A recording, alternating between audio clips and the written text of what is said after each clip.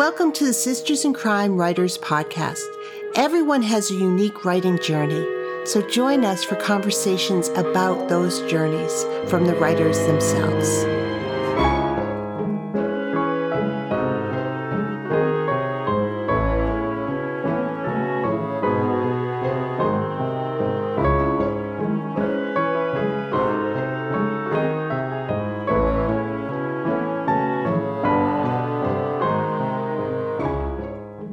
Hi, this is Julie Henricus, the Executive Director of Sisters in Crime, and I am really delighted to welcome Victoria Thompson to the podcast this week. Victoria is the USA Today best-selling author of the Edgar and Agatha Award-nominated Gaslight Mystery Series, set in turn-of-the-century New York City and featuring midwife Sarah Brandt and police detective Frank Malloy. She also writes the Sue Grafton Memorial Award-nominated Counterfeit Lady series, featuring a female con artist and an honest attorney. In her spare time, she's an instructor in Seton Hill University master's degree program in writing popular fiction. Welcome to the podcast. Thank you so much for having me. Well, I can't wait to have this conversation, and I want to definitely talk about writing, but I also want to talk about your teaching in Seton Hill and Sure. popular fiction, because that's a gift to people who are looking to get a degree to have. It is, and it's a unique program where we were the first in the country to offer a master's program in writing popular fiction. Literary fiction you can get anywhere, but popular fiction was sort of a unique offering. And many of our grads, our alums, have become published through the years. It's such a joy to teach these folks. It's a low residency program, so Right. People who have jobs and lives and can't take a couple years off to go to grad school can still do it at home. We have the students on the campus for 5 days every semester, and then they go home and they do everything else online. And their thesis is a novel. So when they graduate, they have a completed novel that's been polished and critiqued and hopefully is ready to be submitted when they graduate. As you said, there's so many literary writing programs. Yes. And, Kate Flora always says that literary is just another genre. So, there's that.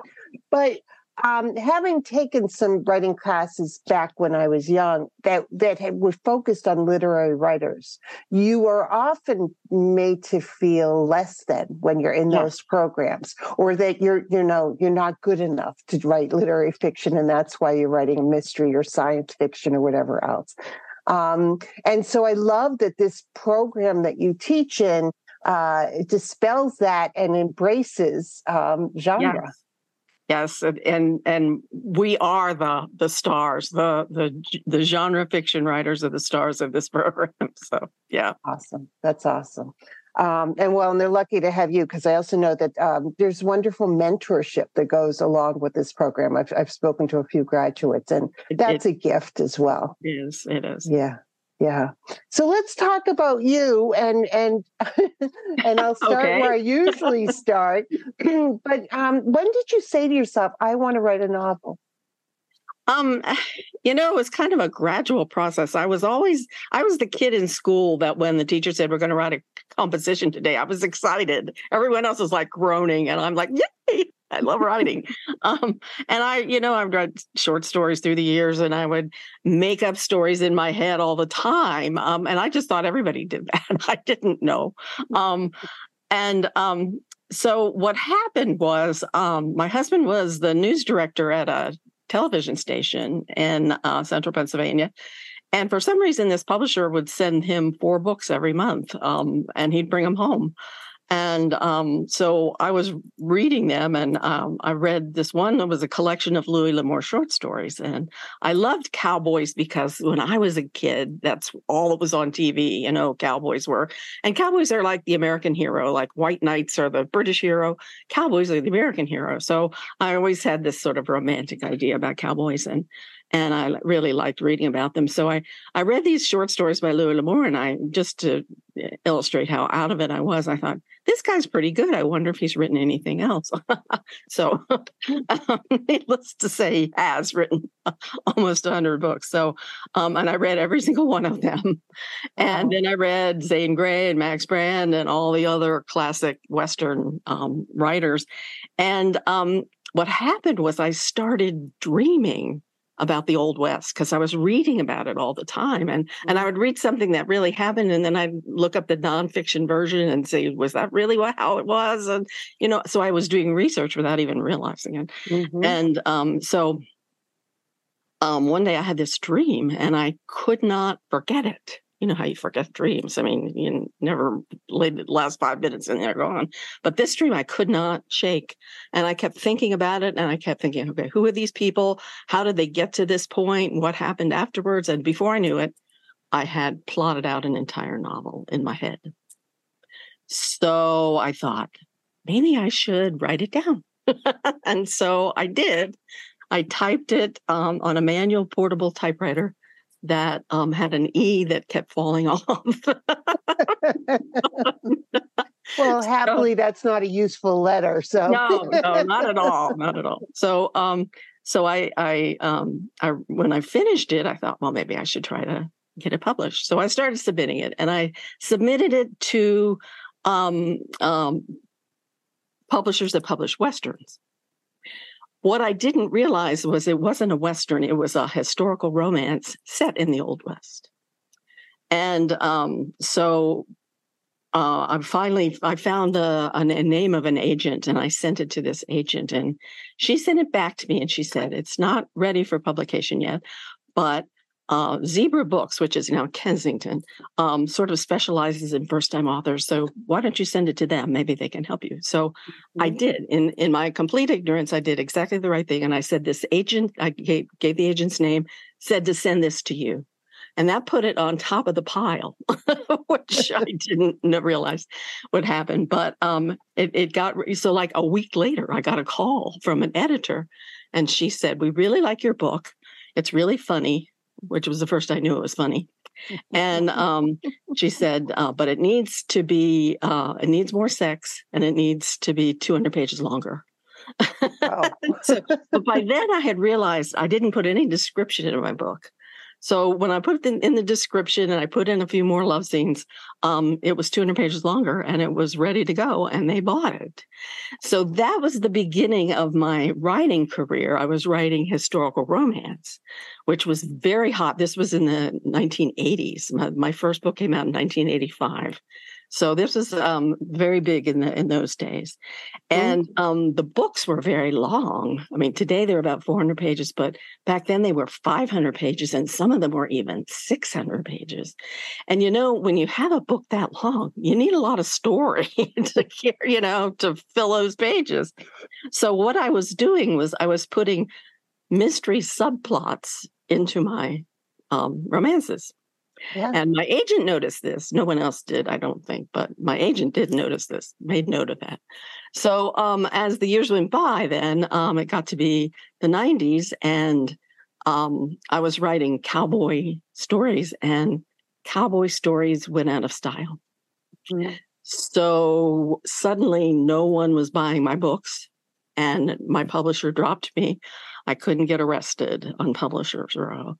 And so my agent, who had noticed that I could write mysteries, suggested I was actually sending her Woman in Jeopardy books. And she kept saying, nobody's publishing these. And she kept saying, I can't sell these, but you should write a mystery series. And I said the 13 stupidest words I ever said in my life, which were, ooh, I don't want to be stuck writing the same characters over and over again. So I resisted for a whole year writing a series. And then she called me up one day and said, I just had lunch with an editor from Berkeley, and they're looking for someone to write a mystery series set in turn of the century New York City, where the heroine is a midwife. Would you be interested? Well, by then I was desperate. I really, really wanted to be published again. And I had set books in turn of the century already. A couple of my books were set at that time period. And my daughter had just started college at NYU. So we had been to New York. We had walked around Greenwich Village. We went into the Barnes & Noble there, bought books on the history of Greenwich Village just because that's what writers do. And so I had already actually started researching and I didn't even realize it. So so I said, well, I'll come up with an idea, and I did, and they bought it. And that is the Gaslight Mystery Series, which now has 26 books in that series. Wow. 26 books. So I'm going to go back a little bit. Was the agent who said to you, send this to what is now Kensington, did that person become your agent? No. Okay. No, she was not interested in being my agent. Just gave you good advice. She just gave me really, really good advice. So, yeah. And you had been writing, I love that, Louis L'Amour, maybe he's written something else, because that could be a lifetime's attempt to read all of his books. But talk to me about his writing historicals. And that was it. I mean, I love that it was Berkeley saying, we want this specifically, and you saying, I'm here. Let me write this turn of the century book about it. I'm your person. But tell me about writing historicals, because it is, it's a lot of work to pull that off and to do it. It's a lot of work if you don't like it, but if you love it, it's not work at all. And the books that, like Max Brand and Zane Grey, they wrote contemporaries, which are to us historicals now, but cowboys were the 1800s, the cattle drives and all that stuff. That was like 1870 to 1890, that little 20-year window where people did cattle drives from Texas up to Kansas and further north. So that was the time period I wanted to write about. That was the time period I loved, because they had the cowboys and the ranches and the whole thing. And, from reading Louis L'Amour's books, I think I could probably survive in the desert and run a ranch. Just from everything I learned from reading his books, I knew everything there was to know about this stuff. Even though I've never ridden a horse, never shot a gun, never done any of that stuff, but I knew about it because I read about it. And so the business about it being historical, that was what interested me in the first place. It was, I liked that time period. I liked the things that were happening then. I liked the manners and the mores and the whole society, everything that was going on then. So, and I had already read a lot about it just because I was interested. And so when you love the research, it's not work at all. And I always say, if you're not enjoying the research, you're probably writing the wrong book, because you need to love it in order for it to come alive for other people through you. And you had written, I love that you wrote historical romance before, but you hadn't written a series. So how did you prepare yourself to write a series? I mean, that's because and never mind 26 books. I mean, we'll talk about that too, because that's a lot. But did you, obviously you knew about arcs and writing long stories and complicated and all that, so that you knew how to do this. But what did you do in order to write a series? What did you have to sort of wrestle with? Well, I was woefully unprepared to write a series. I'm not sure anyone has ever prepared to write a 26-book series. No, ever. No. But when they signed me to the contract, it was a 3-book contract. So I thought, wow, my series is going to be 3 books long. Yeah. How exciting. Maybe it'll be 6 books long if I'm really, really lucky, right? So I just had a sort of vague idea. And Sarah and Frank, because I wrote romances, of course, I knew Sarah and Frank were destined to fall in love because they were complete opposites. had nothing in common. And in a romance, that's who gets together in the end and lives happily ever after. So I knew they would get together. And that was the hardest thing I ever did, was write that first book and not get them together at the end, because I knew it was a series. It was going to be, I had to wait a few books at least before they could get together. And then, and I thought, well, when the series ends, I'll have them get married at the end in the last book. But here we are 30 years later, and it's not over yet. So, so I did finally get them married, but it was a long time coming. But I had no idea it would go on as long as it did. Yeah. I did not plan. I did not make any plans, except I thought they'd get together at some point. And then I didn't know how they would.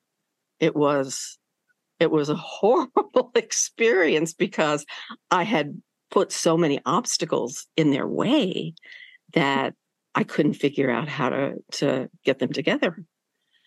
And interestingly enough, I teach in the Seton Hill's master's program in writing popular fiction, and I decided to go ahead and get my master's degree in the program too. Mm-hmm. So I did that. And while I was a student in that program, it became apparent to me that I needed to get Frank and Sarah together, that it had been way too long. My fans were going to rebel. It was going to hurt the series. So I needed to get them together somehow. And one of my classmates, and I told my classmates I needed to do this. And I thought, well, I think what I'll do is I'll have a contest, and I'll ask my fans to suggest ways they could get together. And maybe they'll give me some good ideas. So one of my fellow students said, I accept your challenge. He sends me this email, and he sends me a list of like 20 things ways he thinks they could get together. He'd never read anything I wrote, didn't know anything about the series, just that these two people needed to get together. That's all they knew. And so I'm reading this list thinking, oh, right, sure, he's going to come up with the answer. What are the odds? So I'm reading this list, and I think, wait a minute, that one not only would work, it would work in the book I was writing at that very moment. Oh. And I was like, holy cow. It was like perfect. And so I named a character after him as his reward. And so that's how I got them together from this. And thank heaven I didn't rely on my fans, because they just came up with the same terrible ideas I had come up with. And none of them came up with the right ideas. But that's, so I finally solved that problem. But it was, I always advise people, if you're going to be writing a series, you probably should think a little bit ahead, at least, because I did not. And it's been fun, because I didn't know what was going to happen next. And my readers have forgiven me now that they're married. They're going on, and it actually put new life into the series, because everything changes then. And it was so the series got sort of a boost, and a lot of new possibilities as far as stories and characters. And so it was a good change that I did, but it was a long time coming. It was a long time coming. And I advise you to think about it before you get started, because it helps. Well, there's so many decisions when you're writing a series about the world, and historical, but like what specifically are you, what's the take, but also time. How are you going to deal with time? And you, of course, you didn't have any idea it was going to be 26 books in 30 years. No. But, around book 7 or 8, you probably thought, oh, I need to either slow things down or go fast. Too fast. In fact, one book starts the day after the other one ended at one point. So, there's not a lot of time in between each of the books, and really it's only been 6 years, I think, since the series is only like 6 years long. So, which is so the great. time is moving slowly. Yeah. And because you're writing in a historical, you don't have to worry about modern contrivances. Right. I've read very long series that are current day, and finally, Elizabeth Peters had to do this in her Vicky Bliss series. In the last Vicky Bliss, she said, "All right, this book the series started in 1974. It's now whenever it was 2000. They're going to have cell phone, we need to update things. So just everyone bear with me. It's the current now. We got to do this, but you don't have to do that. You can That stay has in been your a period. blessing, that I could move time very slowly and not have to worry about them aging, not have to worry about them. And of course, the technology was developing then, but certainly not as rapidly as today. And didn't have to worry about. I mean, I do wish sometimes they had cell phones because I need them all to get together at a certain point. But how do they find out they need to be there, kind of thing. So yeah. And do you keep researching the period? Yes. Every time I start a new book, I sit down with my usual suspect books. I have a big line. This is all my research stuff behind me here. And I pull off these books and I just start reading because I know where I am timeline wise. And the next book is October of 1920. So, okay, I can. So what's happening in the world then? So I read read what's going on in the world, what was going on in New York City. And I keep reading until I find something that makes me say, wow, I didn't know that. And that's what the book's about. That's the hook that I'm going to hang it on. Something that makes me say, I didn't know, because probably you don't know either. Probably most of my readers don't know either.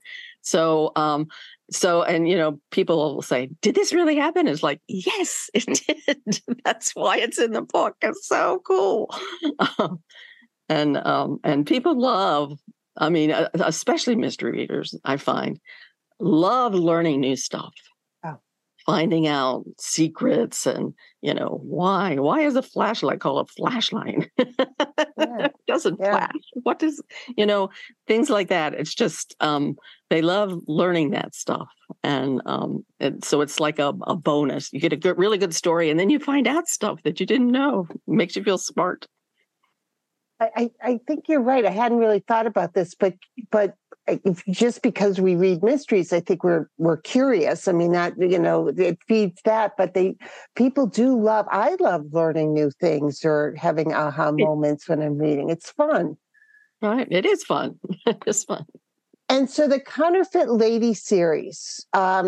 Talk to me about that. And did you take what you hadn't learned in writing your first series and then, say, okay, I'm going to do this one a little bit differently, or how did you set that series up? Well, it started, I wanted to write, I wanted to write a second series because I was retiring from my day job and I would have time to write a second series. So my editor then was Ginger Buchanan, and she recommended the early 1900s as a good time period. So I was researching that area, just reading some books, and I read the biography of Consuela Vanderbilt, and turns out she was very active in the suffragist movement in England, and her mother was very active in America.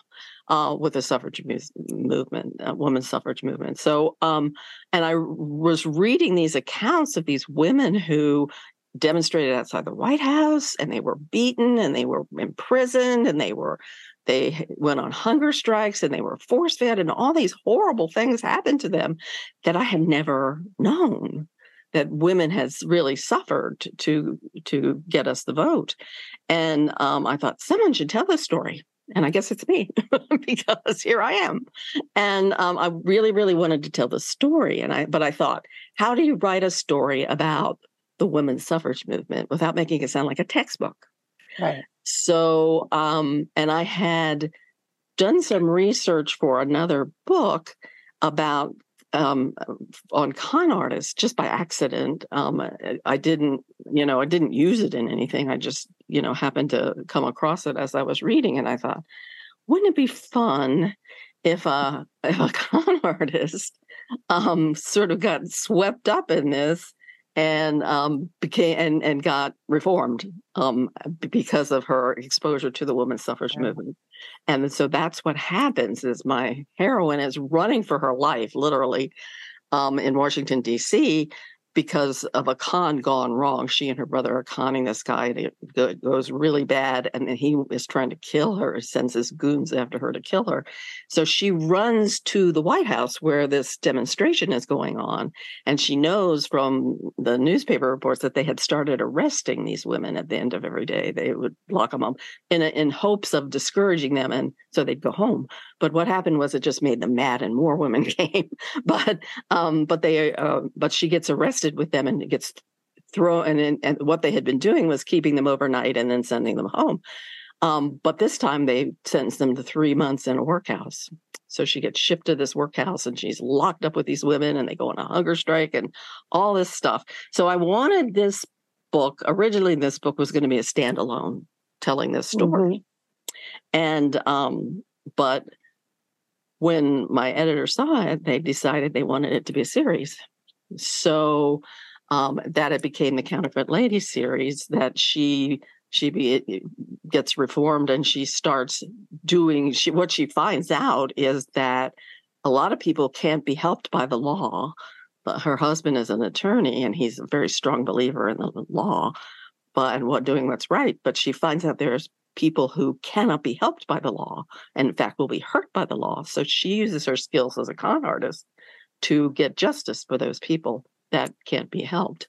And so that's what she's doing through the series. And now my next book, which will be out in December 5th, is City of Betrayal. And it tells the story of how the 19th Amendment finally was passed. And it's an even more exciting story than the first one of them being locked up in the workhouse because of what happened. It came down to one state in the very, very end and one vote in the very, very end that close to missing out on getting the vote. So it's a thriller. But hard to believe that it's a thriller about politics, but it is. So yeah. So that's where we are with that series. So. And when your editor said to you, I love this standalone, we all agreed it would be a standalone. I love it.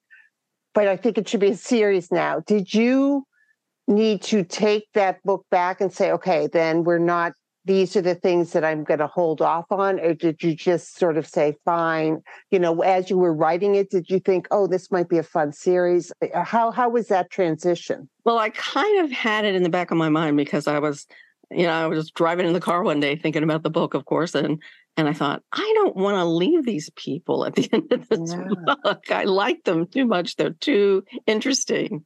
And so I was at least open, and I must have suggested that it could be a series, and they agreed that it should be.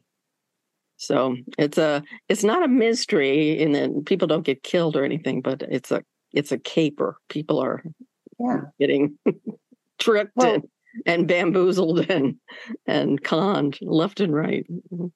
And con books of that period or, up to the 30s, 40s, because before easy communication, are fascinating. I mean, it's just a fascinating period of time to be a con artist. Oh. And the things they did, and it was just amazing. Just amazing.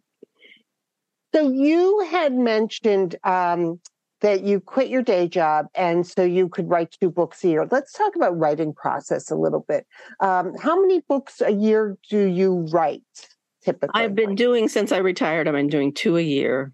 I write one. Let's see, they're due January 1st and June 15th. So, and I take the summer off usually. But it's hard to say how long it takes me to write a book because a lot of it's research and that's not really writing, but usually it takes me about half a year. I write from January to June, on the one book, and then September to December on the second book. So, do you write them separately? Yes. Okay, so you completely separately, yeah. And I write Monday through Friday. I try to write 5 pages a day at least. And if I get and a chapter a week, so that's 20 pages. So if I write 20 pages and it's Thursday, I can take a 3-day weekend. But if I don't, then I have to write over the weekend to catch up. So, and pages are what, 250 words or yeah, they're about 300 pages. So yeah, about 85,000 words, something like that. 75, something like that. And do you ever find that the two series lead into each other? Do you think, oh, this would be, oh, I love this character. It's like, oh, wait, wrong series. I mean, or ideas. I often have to stop and think which one I'm writing because the technology is different, the automobiles are different, because they're about 20 years apart. Right. Interestingly enough, that you mentioned this, because the book I'm writing now is the next Counterfeit Lady book, which will be out a year from now. And they asked me to write a crossover book using some of the Gaslight characters in this Counterfeit Lady book. And my first thought was, I can't do that because they're 20 years difference in time. So how could I possibly do that? So I made a spreadsheet of all my Gaslight characters, how old they are now, and how old they'd be in 20 years. And I realized that the children that are in the Gaslight series would be in their 20s by then, and they could be friends with Elizabeth and Gideon and the people in the Counterfeit Lady series. And so I came up with a plot idea that does involve them in the future, 20 years in the future. And it's been really fun trying to, some of the things are going to happen that haven't actually happened yet, but so you find out, okay, yeah, these two people do get married eventually, kind of thing. So, it's so that's what I'm working on right now, is kind of a crossover of those two books. So that's been fun to do, challenging and fun. Well, I would imagine too that even, they're children now, but you don't want to put anything in the Counterfeit Lady series that's going to predetermine what you could do with those characters in your other series, in 5 books. Yes. Yeah. And do you, what's your process like for writing? You said that you keep doing research, so you say, this is it, this is the idea.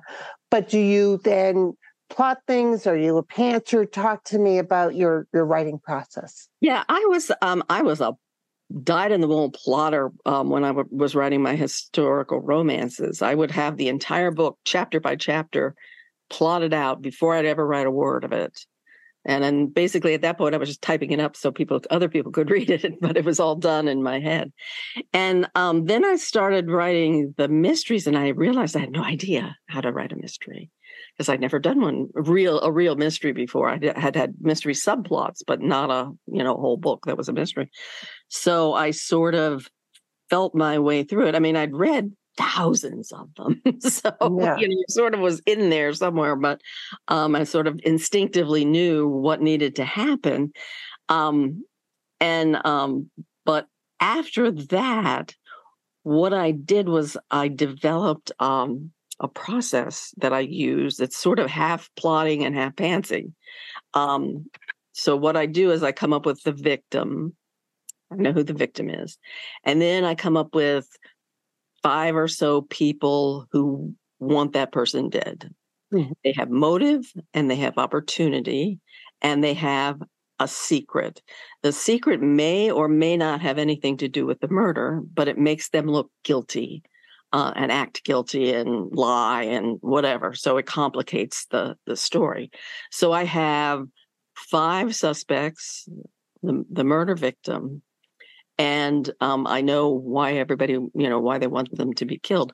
I usually do not decide who the killer is until at least halfway through the book.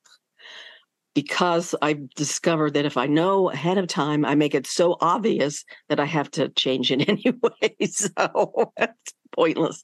So I just don't decide. And then by the time, about halfway through the book, a second murder usually occurs somewhere in there. And so I have to figure out, at that point, I'm figuring out, okay, who is the second victim and why? And then that tells me who the killer is, kind of thing. So, and then sometimes I don't decide till the very, very end who the killer is, but it's, hopefully if it surprises me, it'll surprise the readers too. So, so that's the process that I use. And so I sort of got the plot, a little bit of the plot, but what happens, how the order that everything happens, and I sort of just pants that part. And do you find that it's ever easy to write a book? But you've written a lot of books. Do you find that are there still challenges to the writing of a book? I should phrase it that way. Do you still have challenges when you write a book? Oh yeah. I mean, it's never easy to write a book. It's I'd have to say it's easier to write the Gaslight books because they're straight traditional mysteries, and the Counterfeit Lady books are harder because they're not mysteries. They're sort of their own thing, and you have to sort of make up stuff, a lot of stuff to do that one. But so it's a little more challenging to do the Counterfeit Lady books, but it's not ever easy to do it. And the fun part, I think, is when you figure stuff out, because, if you don't know who the killer is and you may not know why this happened or that happened. Sometimes I don't know people's secrets at the beginning. They don't tell me until later in the book. So what's great is when you wake up in the middle of the night and you realize, oh my gosh, that's it. That's the thing I need to do to fix this. Or this is what needs to happen. And I think that's why we write, because of that aha moment that comes every now and then. In every book, you get at least one aha moment when you realize, oh, this is what will make it so much better. When I talk to writers, there's craft that you learn, and even as a teacher, you continue to learn. We're never going to master this, but there's also a magic to it of finding that piece of inspiration, or realizing that this character is actually really important to not just the book, but maybe the series and all that. Talk to me about those magical, letting them come, not trying to force things, or what is magic? What's the magic of writing for you? That's a good question. I'm not sure how that happens. It is magic. One thing I tell my students, we in the Seton Hill program, people have to turn in a certain number of pages every month to their instructor to be critiqued. And I can always tell if people are writing their 30 pages 2 days before the deadline, or if they wrote every day. Because what happens is if you only write like 2 days a month, you're not thinking about your brain is not thinking about the book. But if you write every day, even if it's just a page or two, every day your brain is thinking about that book, even if you aren't. Your subconscious is working on it. And that's where the magic happens, is when you're not consciously thinking about the book. Your subconscious is thinking about the book. And that's when the aha moment comes, is that your subconscious figures it out for you. And suddenly it's clear. There it is. That's what needs to happen. And it's magic. I don't know how to else to describe it, because you can't force it. It doesn't come by force, and you can't do it if you're writing, every like 2 days a month. If you're writing 2 days a month, you're not going to have that happen because your brain isn't working. Your brain is asleep. So it's I guess it comes out down to the harder you work, the more reward comes from it, because you get that your brain just does the work for you. But I also heard you say, which I think is an important thing to let folks know, that you don't have to write 1,000 words a day. No. or you could write a page, as long as you're engaging somehow with your writing. Just to remind yourself that that's what you're doing. Right. Yeah. That's what you're here for.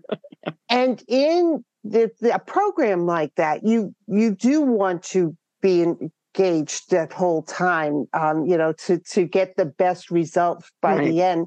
But how do you teach people different, to write when everyone's going to do it differently, as far as a mystery? Because some people are going to plot and know who everybody is beforehand. Some people are going to plot every scene. Some people are just going to have your guideposts, whatever. But how do you sort of work with people throughout the semester to help them shape what they're doing when they may have no idea what they're doing?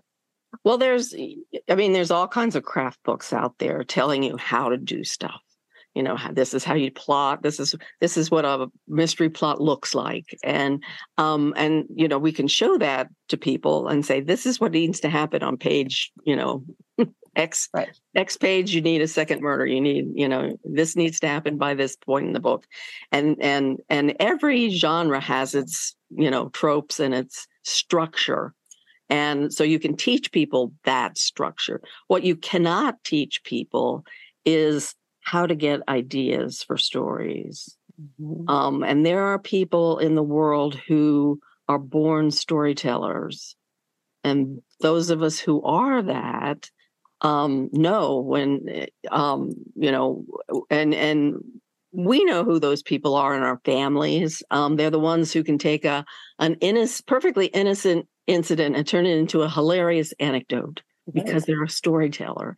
They can make it interesting. They make everything interesting.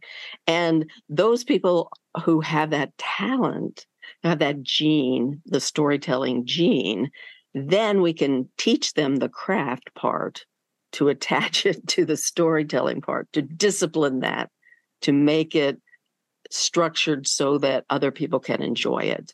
In a way that other people can enjoy it. Very seldom do we get students in the program who don't have that storytelling gene. Usually they're, they have accepted at some point in their life that they're a storyteller. They want to write a book. They're dying to write a book. And that's why they've come to this program. And it's not cheap. It's an expensive program. So, and it takes a lot of work and a lot of time and a lot of energy and a lot of dedication to do this. I mean, as those of us who have written novels know, it takes a lot of energy to write a book and determination. There are lots of people who are more talented writers than I am who will never write a book because they just don't have the discipline to sit down in the chair every day and do it.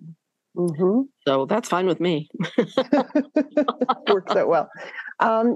What is the best piece of writing advice you give? And what's the piece of writing advice, and I'm using air quotes around advice, that you wish nobody would ever tell somebody because it can really get in a student's way? Well, for mystery writers, I wish people wouldn't tell you need a murder on the first page. I would like to find out who started that rumor and stop them. But that people are always telling me, but I have to have a murder on the first page. No, you do not have to have a murder on the first page. Yeah. So that's bad advice. Good advice is, I think, the one thing that people neglect to do, I think, is read. that you should be reading a lot of books in the genre that you want to write, because you learn from that. You learn what's acceptable, what's not acceptable. You learn what you like and what you don't like. But the best advice for a writer is to practice writing. You need to write. People don't read in their genre and they don't write enough. They want to be a writer, but they're not writing. And writing is like every other skill that you practice. If you practice it, you get better at it. And you learn from your mistakes and you improve. And so if you're not writing, you're not a writer. I think that's pretty much what it boils down to.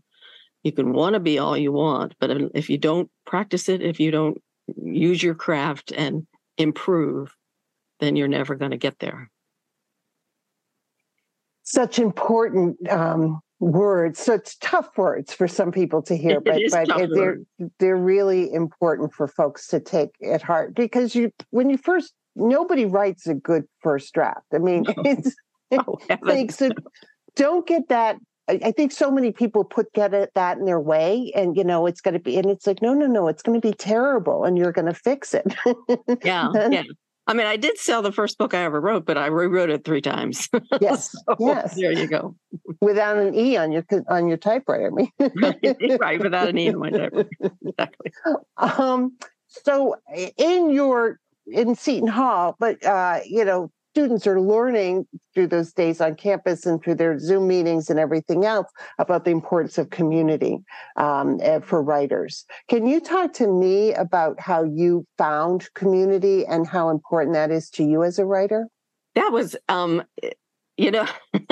when I realized I was writing a romance, I investigated all the organizations that were romance writers, and I joined Romance Writers of America. And so I wrote to them and I said, where is my nearest chapter? And they told me, there isn't a chapter near you, but someone else has asked about it, and maybe the 2 of you could start one. And so that's how I came up with my writing community.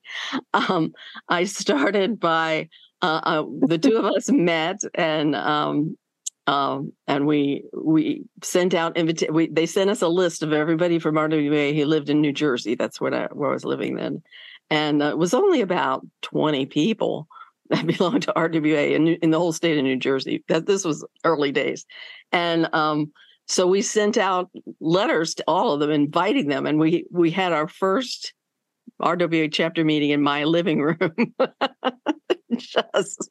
And they all came. I mean, every one of them came. It was an incredible turnout, and one of them turned out to be an agent, and who became my first agent, and she also represented many other people in the chapter. But so she was our program that day. We didn't know she was an agent until she showed up.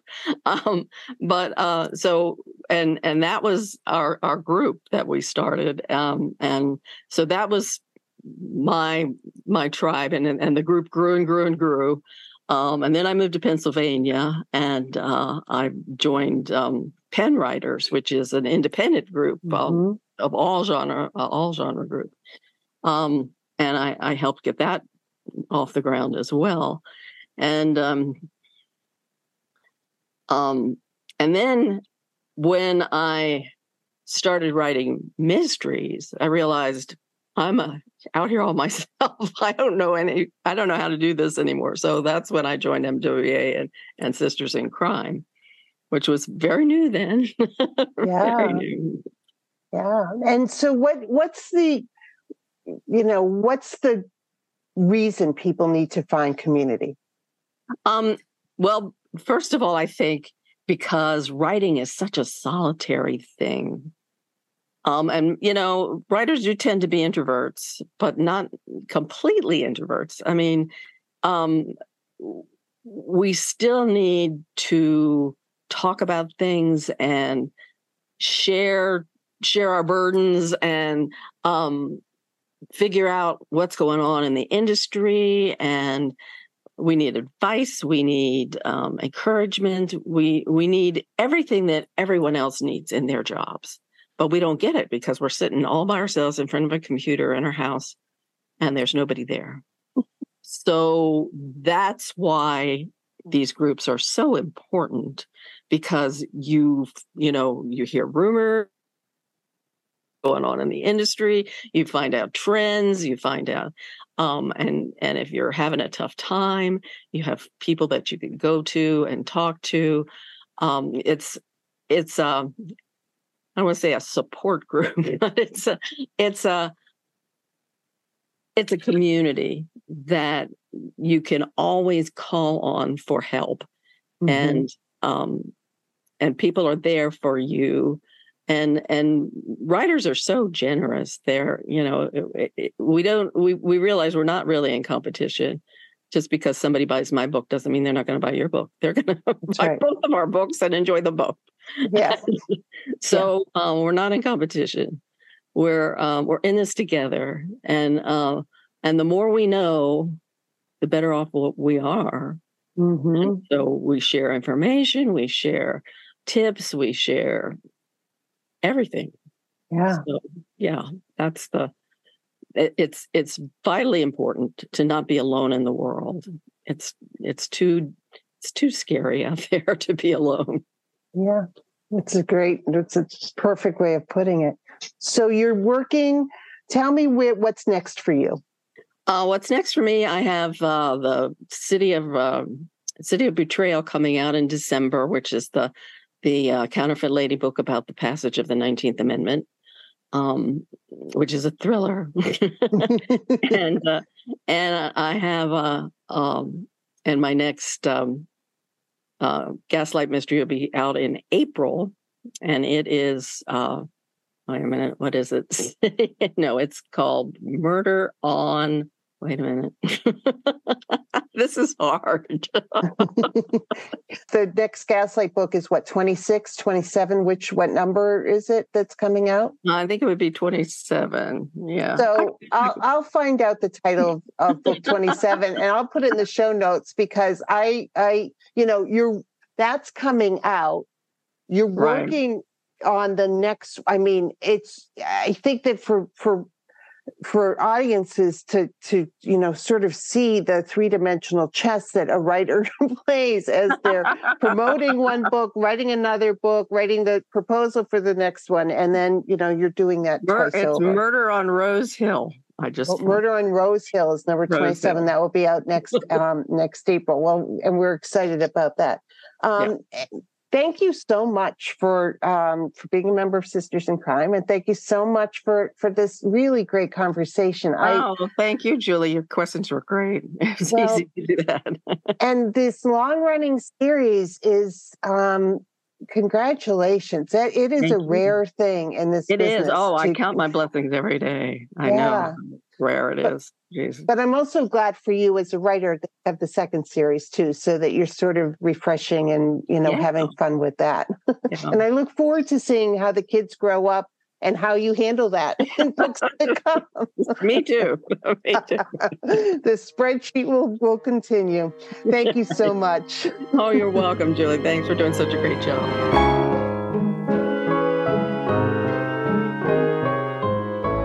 Thank you for being with us today. Sisters in Crime is about community. We were founded to advocate for women crime writers, and we continue that mission by fighting for equity in the crime writing community.